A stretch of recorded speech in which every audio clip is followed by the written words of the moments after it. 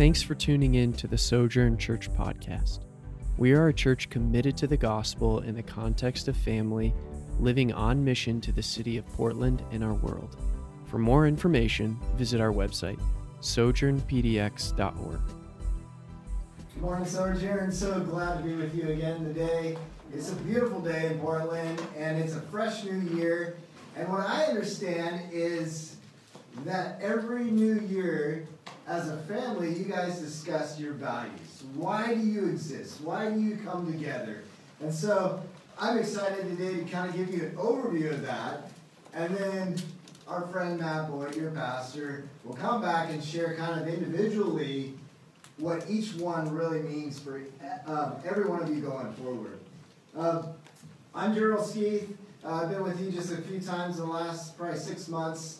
I think it's just a great time to look at this, right? Fresh start, new year. There's all sorts of uncertainty around Omicron and COVID, but we see a time where maybe these things can lighten up a little bit, and we can start seeing, actually, yesterday we even saw a group of our neighbors clustering outside the house together because it was sunshine. And so here in the Northwest, to see neighbors out on the street is a good thing, because most of the time we huddle down for 6 months through fall and winter. So yeah, it's just so good to be with you and feel the energy of the sunshine and whatnot. So I am going to Africa in March.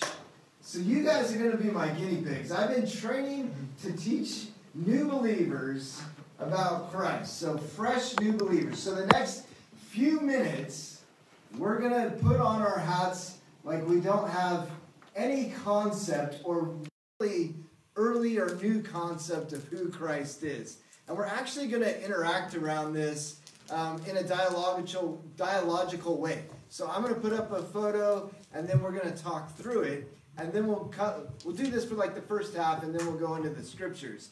But there's a great scripture that is in the Old Testament with Jeremiah. And God comes to Jeremiah and says, "What do you see? What do you see?" And Jeremiah says, "I see an almond branch." And he goes on to share the meaning, and God says to Jeremiah, "You have seen well." So what we're going to do is look at this picture and just see what we see and affirm what's going on. And the first picture here, it's kind of fuzzy, but we have a man reaching down for another man. Now, I don't know about any of you, but I learned to swim in the most cold, uncomfortable way. So I was raised up in Seattle. It rains all the time in the Northwest. There was an outdoor pool, and this pool was on a hillside right down from Redondo Beach. So there's a beach up there. The wind would come right up. And I remember, like, I'm not a very big guy. I was really thin and slight when I was little. And I remember my mom holding me over the pool while I was screaming and screaming and screaming. And I'd say, "No, don't drop me in. Don't drop me in." Splash. And of course the little lifeguard or the trainer was right there, but I would be so terrified because it's so cold, and I'd be shaking and shaking and shaking. So what do you see in this picture? What comes to your mind? Anybody can answer. Yeah, go ahead, buddy. I see Jesus saving Peter. Yeah, so we see Jesus. Great job. Yeah, we're seeing Jesus reach down for Peter. Now, if we didn't know this was Jesus and Peter, what would be this guy's feeling? How would he feel? What's going on in his mind? Have any of you been in the water where you don't feel like you can swim? Oh, Yeah, right? So, the first time, I don't know, how many of you ever gone kayaking? Oh, gosh. Yeah. So, I went kayaking down a river. First time. Never done this before. And my buddy's like, "I got you." I flipped over long enough to pray, "God, I don't want to die like this," as I'm tapping the kayak, waiting for my buddy to pull me up. What do you think if this? We know this is Peter, right? Mm-hmm. But if it's not Peter, what do you think is like going on through his mind? If you're in a pool flailing, what's going on? Right? I'm gonna die. I'm done. Like, this is over. This was a stormy night. This was like potentially winter waves on the ocean, right? What else do you think he's going through his mind? Someone save me. Someone save me. Yeah. Oh, it's beautiful, right? And here we have a man reaching down, Jesus reaching down, saving, pulling up. Sojourn's values. How many of you know the value statement? I don't right offhand, so I did write it down. But it says, Sojourn is a family of ordinary people changed by the love of Jesus in the context of family that lived out this mission to our community, city, and world. How do you think he felt when Jesus reached down and touched him? Grabbed his arm. Right? Relieved. Moved from total fear, total death, total chaos to instant relief. This is the gospel, friends. This is the gospel, right? And he goes on the second picture there. Yeah, what do we see here? We all are familiar with this. Yeah, go ahead, friend. Jesus died on the cross. Right, it's Jesus dying on the cross. And what happened on the cross? Did Jesus just die? Yeah, he resurrected. He went up to heaven. He went up to heaven. And He took our sins. Yeah, good job. You guys all know this story really well. There's a quote in John Piper's book that I really enjoy. It says, but not only are our sins counted as his. So Jesus not only took our sins, but his righteousness is counted as ours. This is called the Great Exchange. J.I. Packer calls this, the judge declares guilty sinners immune from punishment and righteousness in his sight, and righteous in his sight. The Great Exchange is no legal fiction, no arbitrary pretense, no mere word game on God's part, but a costly achievement. The biblical statement of this comes from 2 Corinthians 5:21. For our sake, he made to him to be sin, who knew no sin, so that in him we might become the righteousness of God. Thus, justification has two sides. What happened on the cross has two sides. The removal of sin, because Christ bears our curse, and the imputation of righteousness, because we are in Christ, and his righteousness is counted as ours. That's good news, isn't it? That's great news. That is the gospel. Why is it important to us? Why is that understanding important to us? I asked my kids this the other day, and I said, when's the last time that you got blamed for something your brother and sister did? And they're like, all the time, Dad. Like, you always pick me. I'm the one. I'm always in trouble. Have we ever felt this way? Yeah. Right? Most of the time, like, I don't know about you, but I was always the one with the sheepish grin. I have 4 brothers. So, but I was always the one like, eee. My mom would be like, you. I was like, no, it's not me. But Christ took all of that upon himself for us. All that blame, all that sin, all that shame. This is important as we look at. This is the essential piece of the identity for Sojourn and for all gospel believers, in my belief, that the gospel is essential. Like, this is a fundamental understanding. Your next value is family. And we can turn to the next slide, too. What is this picture of? Yeah, go ahead. He's preaching to other people. Yeah, you see Jesus in the center. We see a lot of people around him. What else is going on? People are talking? Yeah, people are talking. They're relating. Yeah. It's kind of hard to see, but a few of them are smiling. What else is going on? Different ages. Yeah, different ages. Different races. Different races, absolutely. Different faces? Yeah, different faces, genders, all sorts of things, right? Different clothes. Yeah, different clothes, for sure. How many of you haven't seen a family member in a while? Has COVID kept you away, or some of us have visited family from afar recently. What did we feel? Sad. We missed them, right? We wanted to connect with them. We wanted to hang out with them. I think I have a brother back in the Midwest I haven't seen in 6 years maybe or longer, and it has. There is like this draw that we want to connect, right? Why would you want to be a part of a family?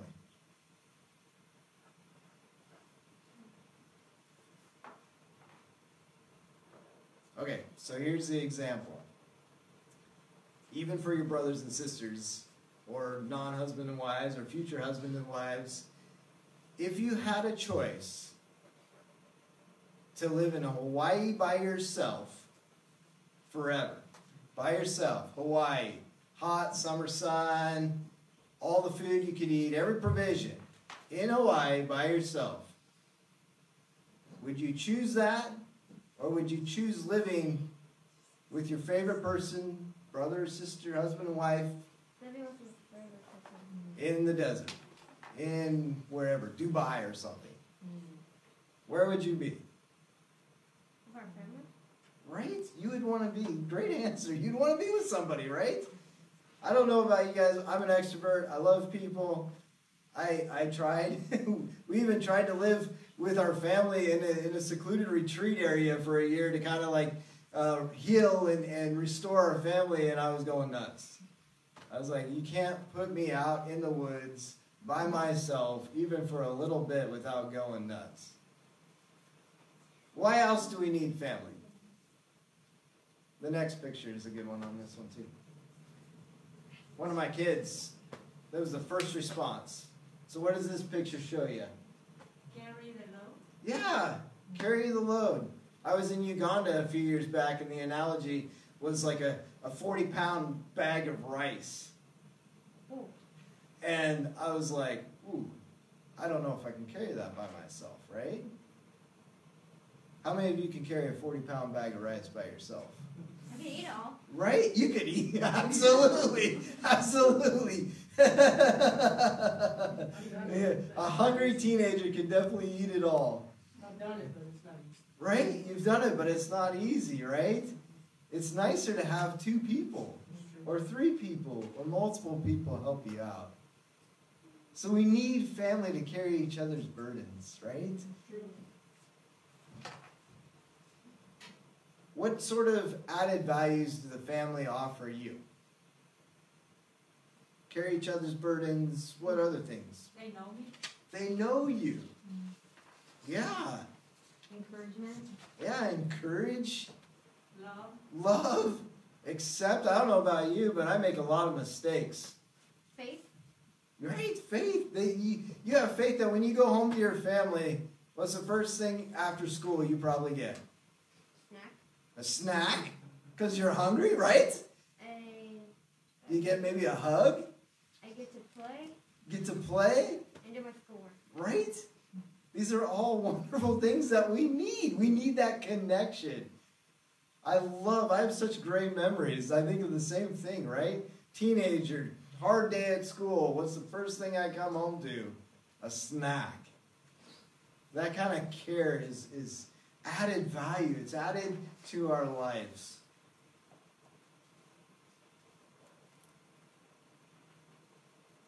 Then we have mission.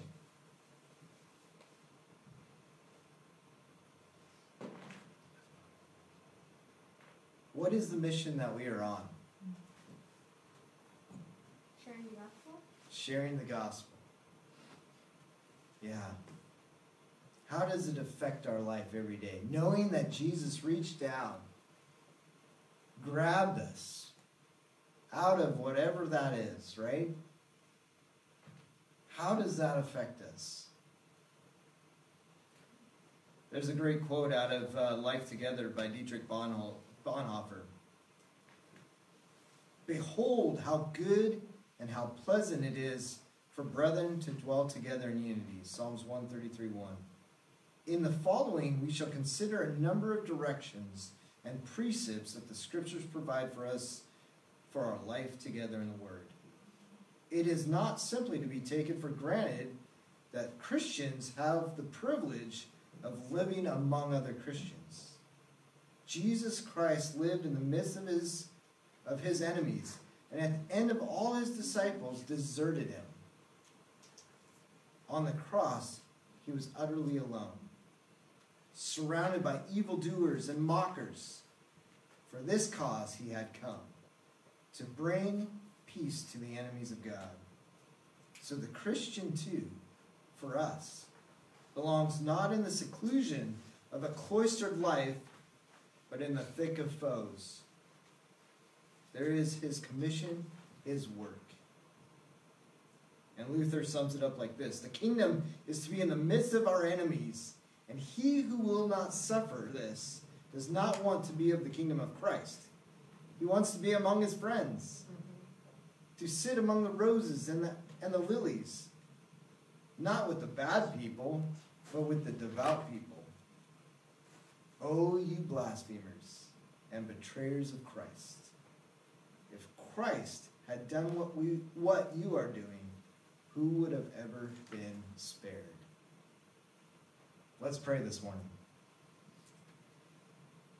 Father God, we just are delighted to share in these values as we understand the gospel more and more, as you reveal yourself to us every day through your word, through your creation, through each other. We thank you for the family. I just thank you of those in this room today that have become precious to us, that have become dear friends, that we have shared life with. We are grateful. Father, together, as we even look around the city this morning, as we drove here, as we prayed through the neighborhoods of those around this building, God, we ask that you would reveal your mission on how to connect you with them. And we thank you so much. In your name, amen. I'm not quite done.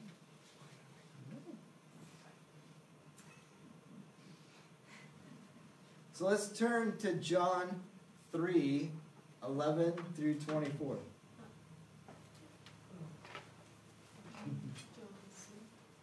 First John 3:11 through 24. Sorry, Ben. I thought that was going to be fast. We're praying already?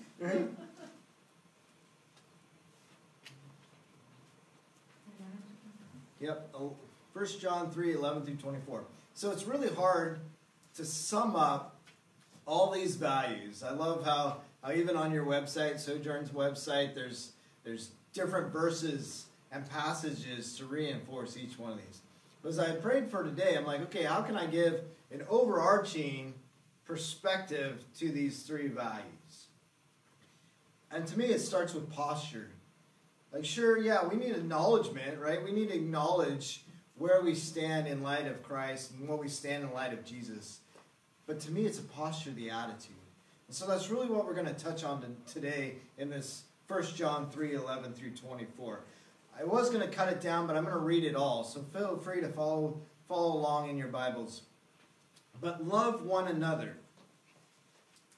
For this is the message that you have heard from the beginning, that we should love one another. We should not be like Cain, who was the evil one, and murdered his brother. And why did he murder him? Because his own deeds were evil, and his brothers were righteous. Do not be surprised, brothers, that the world hates you. We know that we have passed out of death into life because we love the brothers. Whoever does not love abides in death. Everyone who hates his brother is a murderer. And you know that no murderer has eternal life abiding in him. By this we know love, that he laid down his life for us, and we ought to lay down our lives for our brothers. But if anyone has the world's goods and sees his brother in need, yet closes his heart against him, how does God's love abide in him? Little children, let us not love in word or talk, but in deed and in truth. But by this, we shall know that we are of the truth and reassure our heart before him. For whenever our heart condemns us, God is greater than our heart, and he knows everything. Beloved, if our heart does not condemn us, we have confidence before God. And whatever we ask, we receive from him, because we keep his commandments and do what pleases him. And this is his commandment, that we believe in the name of his Son, Jesus Christ, and love one another, just as he commanded us. Whoever keeps his commandments abides in God, and God in him. And by this we know that he abides in us, by the Spirit whom he has given us.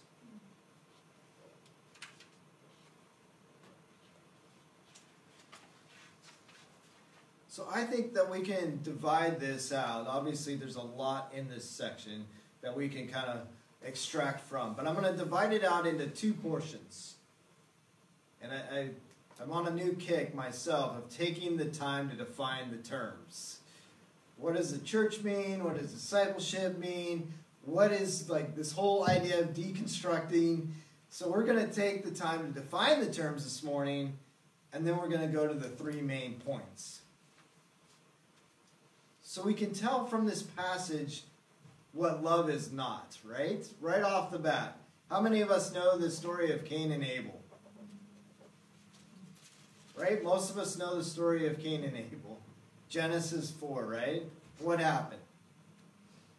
Two brothers who... I'm sorry, go ahead. The oldest brother hates his older brother? Right, yeah. There was friction.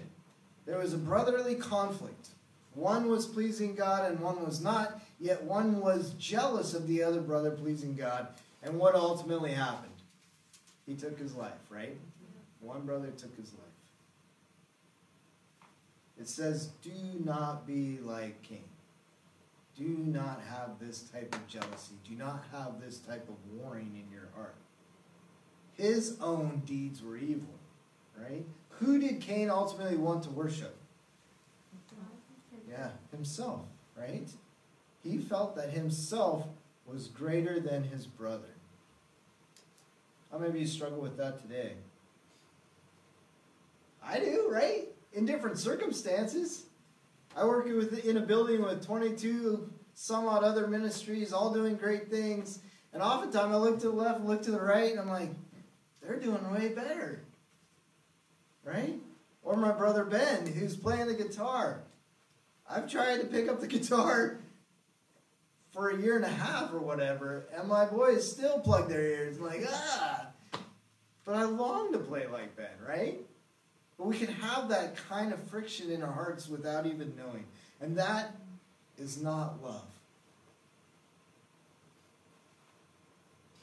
The other is when the world hates you, do not be surprised. Hate equals what? Murder. Even if we hate our brother, it's murder, he says. And love equals eternal life. Who is eternal life? I ask my kids this all the time. Who is? It's not what is, right? Who is? It's Jesus Christ. It's the gospel. So we know that to not love is to be like Cain and Abel with jealousy. And oftentimes, the neighbors, the people around us, will see how we love them by our good deeds, what we're doing.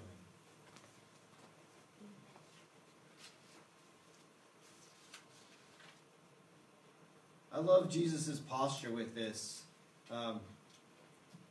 There's going to be three main points. And I'll just give them to you up front. But verse 16, Jesus laid down his life. Verse 18, deed and truth. And verse 23, believe and love. verse 16 says, so we defined what love is, and now we're going to define what love is through the next few points. By this we know love, that he laid down his life for us, and we ought to lay down our lives for our brothers. What does it mean to lay our life down? And I really wrestle with this more and more. I think as the world around us changes, there seems to be a little bit more conflict externally. There seems to be, I don't know about you guys, but I was on the phone with our brothers and sisters around the globe last week, and really brought me to tears how much persecution is going on to the saints around the world. There is a lot of Christians, a lot of our brothers and sisters right now experiencing conflict to a high level and degree, even more than just a difference of opinion that we may have with our neighbors or may have with our coworkers, but it's beyond that. And I was reading through Romans, and the passage that still strikes me, it's Paul, right? It's Paul pleading with the Jews, and he's saying in Romans 9, verses 1 to 3, I'm speaking the truth in Christ. I am not lying. My conscience bears me witness in the Holy Spirit that I have great sorrow and unceasing anguish in my heart. For I could wish that I myself were cursed and cut off from Christ for the sake of my brothers, my kinsmen according to my flesh. Do we really know what Paul's saying here? He's saying I'd give up my place in heaven. And in essence, that's what Jesus did on the cross, right? For a fraction, for a split second, for a moment in time, that pause when God the Father turned his back on Jesus, he took it all upon himself. He laid down his life, the ultimate sacrifice. But I think that there's ways, as you guys look at what it means to live out your values as sojourn, what it is to really lay down your life for one another. I once heard, and this is rang true in our own experiences, is that oftentimes the most missional opportunities will come at the most inconvenient of times. And it's so true. Like, over and over and over, I tend to be kind of go-getter, and someone will need, tire changed or food or going through a crisis and want to talk through it. And oftentimes I'm distracted, and I really have to slow myself down and say, okay, God, what's important here? What really matters? And I think that Paul was saying in this time, what really matters is our friends who have yet to connect themselves with Christ. And it's so powerful that he's saying, I'm willing to do whatever it takes so that my neighbors, my coworkers, my friends, the coffee shop barista, whatever, realize and have an encounter with Christ. Laying down his life as the example for us. Just recently, Friday night, we were found as a family in this crisis. I was way overwhelmed with work, and I had lost track of time, and my son needed to go to a soccer game. And yet the food was on the stove, and things were at home getting taken care of, but my wife was the only one that could take him. And she said, I'm going to drop everything and take our son to soccer. And it was a small thing, but it ministered a lot, because the amount of time that he would have missed half the game. I couldn't cram what I needed to cram into that amount of time. There was just no way. And so it was that single act of selflessness that made it so tangible in the everyday. Sure, like, Jesus went to the cross for us, But I think that there are some things that are tangible and simplistic every day that communicate this type of laying down life. Being willing to be inconvenienced. Being willing to be slowed down.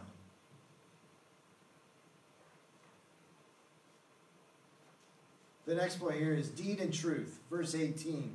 Little children, let us not love in word or talk, but in deed and truth.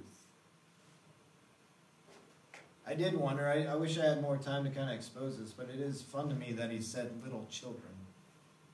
That's how he was addressing, that's how John was addressing. I wonder why. Was it that the kids couldn't eat their meat? That they were still on milk? I don't know, right? The great analogy, I don't know. But I do love how James 2 flushes this out. But someone will say, you have faith and I have works. Show me your faith apart from your works, and I will show you my faith by my works. You believe that God is one. You do well. But even the demons believe that and shudder. Do you want to be shown, you foolish person, that faith apart from works is useless? Was not Abraham our father justified by works when he offered up his son Isaac on the altar? You see that faith was active along with works, and faith was completed by his works. And the scripture was fulfilled that says, Abraham believed God, and it was counted to him as righteousness, and he was called a friend of God. Obviously, we're not saved by our works. We're not saved by performance. We're saved by grace, right? Ephesians. However, the truth is often revealed by how we respond. There's some distance so we live in a block of 8 houses. There's some distance in a couple of the neighbors. There's some friction. And we feel it. One of the neighbors' cars had a flat tire the other day. And I noticed it. And honestly, my initial was, what do we do? And I didn't know if I was going to address it or not. But then the neighbor was out and about, and I said, I'll address it. And I asked, is there anything we can do to help, or is there anything we can come alongside? Even though there's friction, there's truth in the response, right? I am willing to go out of my way for you. I am willing to care enough about you, even if there's distance in the relationship.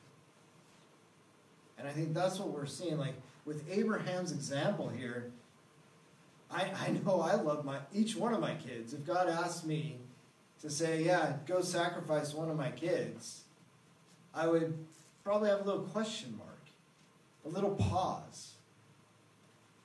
But he was obedient. And we know how it played out, right? All the way to the end. He laid his son on the altar, was getting ready to take his life, and God said, whoa. But the act of humility that it took to make the long journey, to climb the hill, was counted as faith and truth.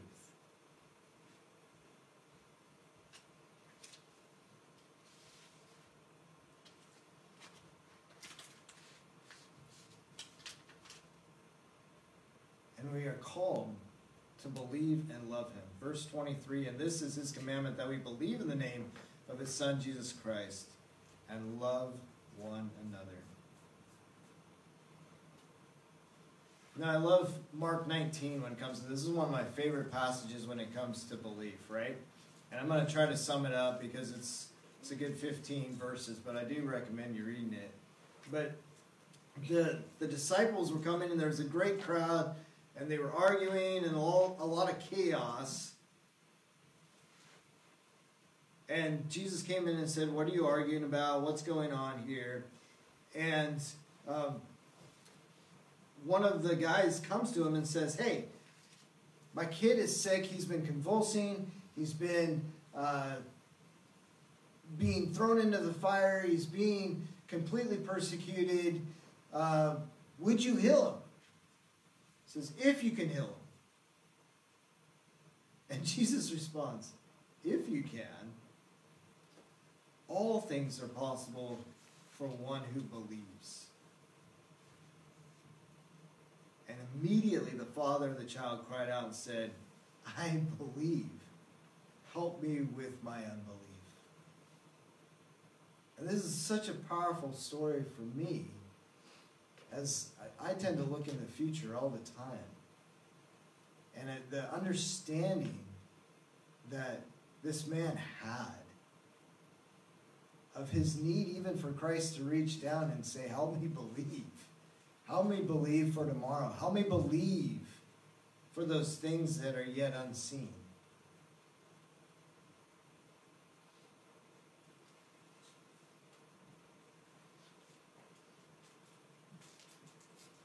The other thing that sticks out to me is Jesus' compassion. Compassion. How many times? There's lots of times in the New Testament that Jesus said, I had compassion. So he has compassion on those that want to believe.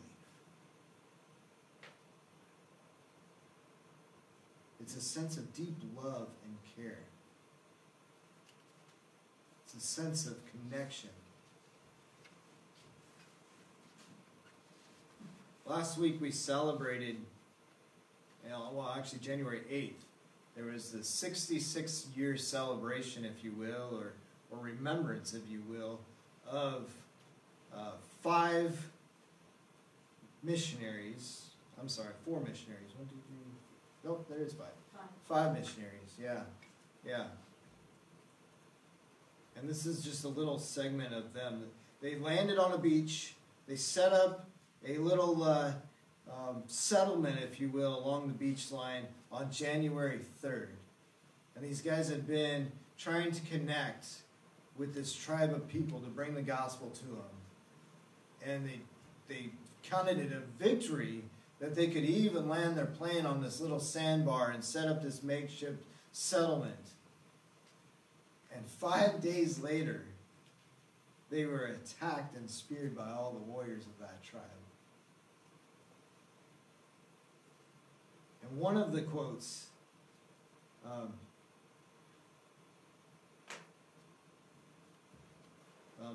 that says is, I must not have wrote it down, but it's along the lines of, what is a man to gain that which he doesn't already have, type thing. And Jim Elliott and Nate Saint and some of the others, it took years after that, but their wives were faithful, and their sons and grandsons are faithful, and that tribe has come to Christ. And this is the compassion I feel like we ought to have.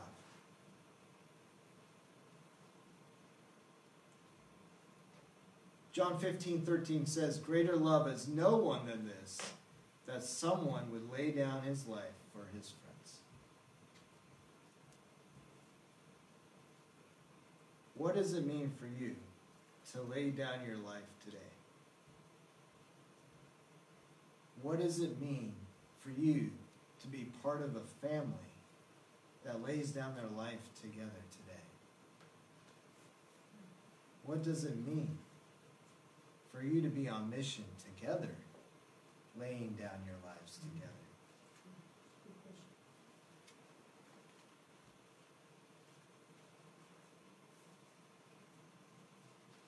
Let's pray.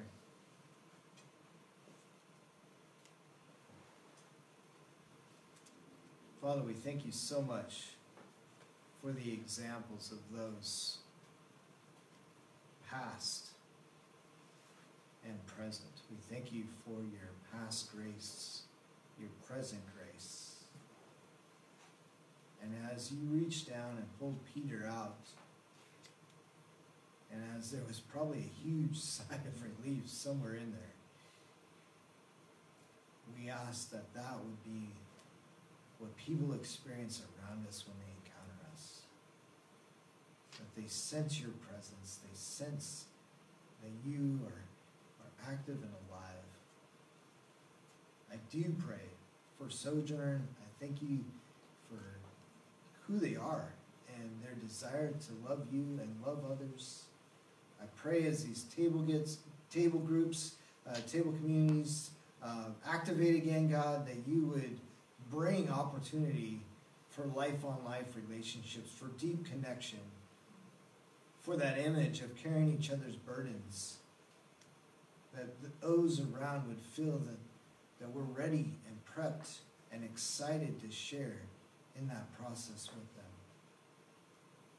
Father, we pray for those that are seconds away from your kingdom. Those that may even seem so far away, but are closer than we think. We pray for that right question. We pray for that right situation. Father, we just thank you for the time today. And we give all these things because we know that everything is in, through, and for you. In your name. Thank you so much for listening. We'd love to hear how God is working in your life.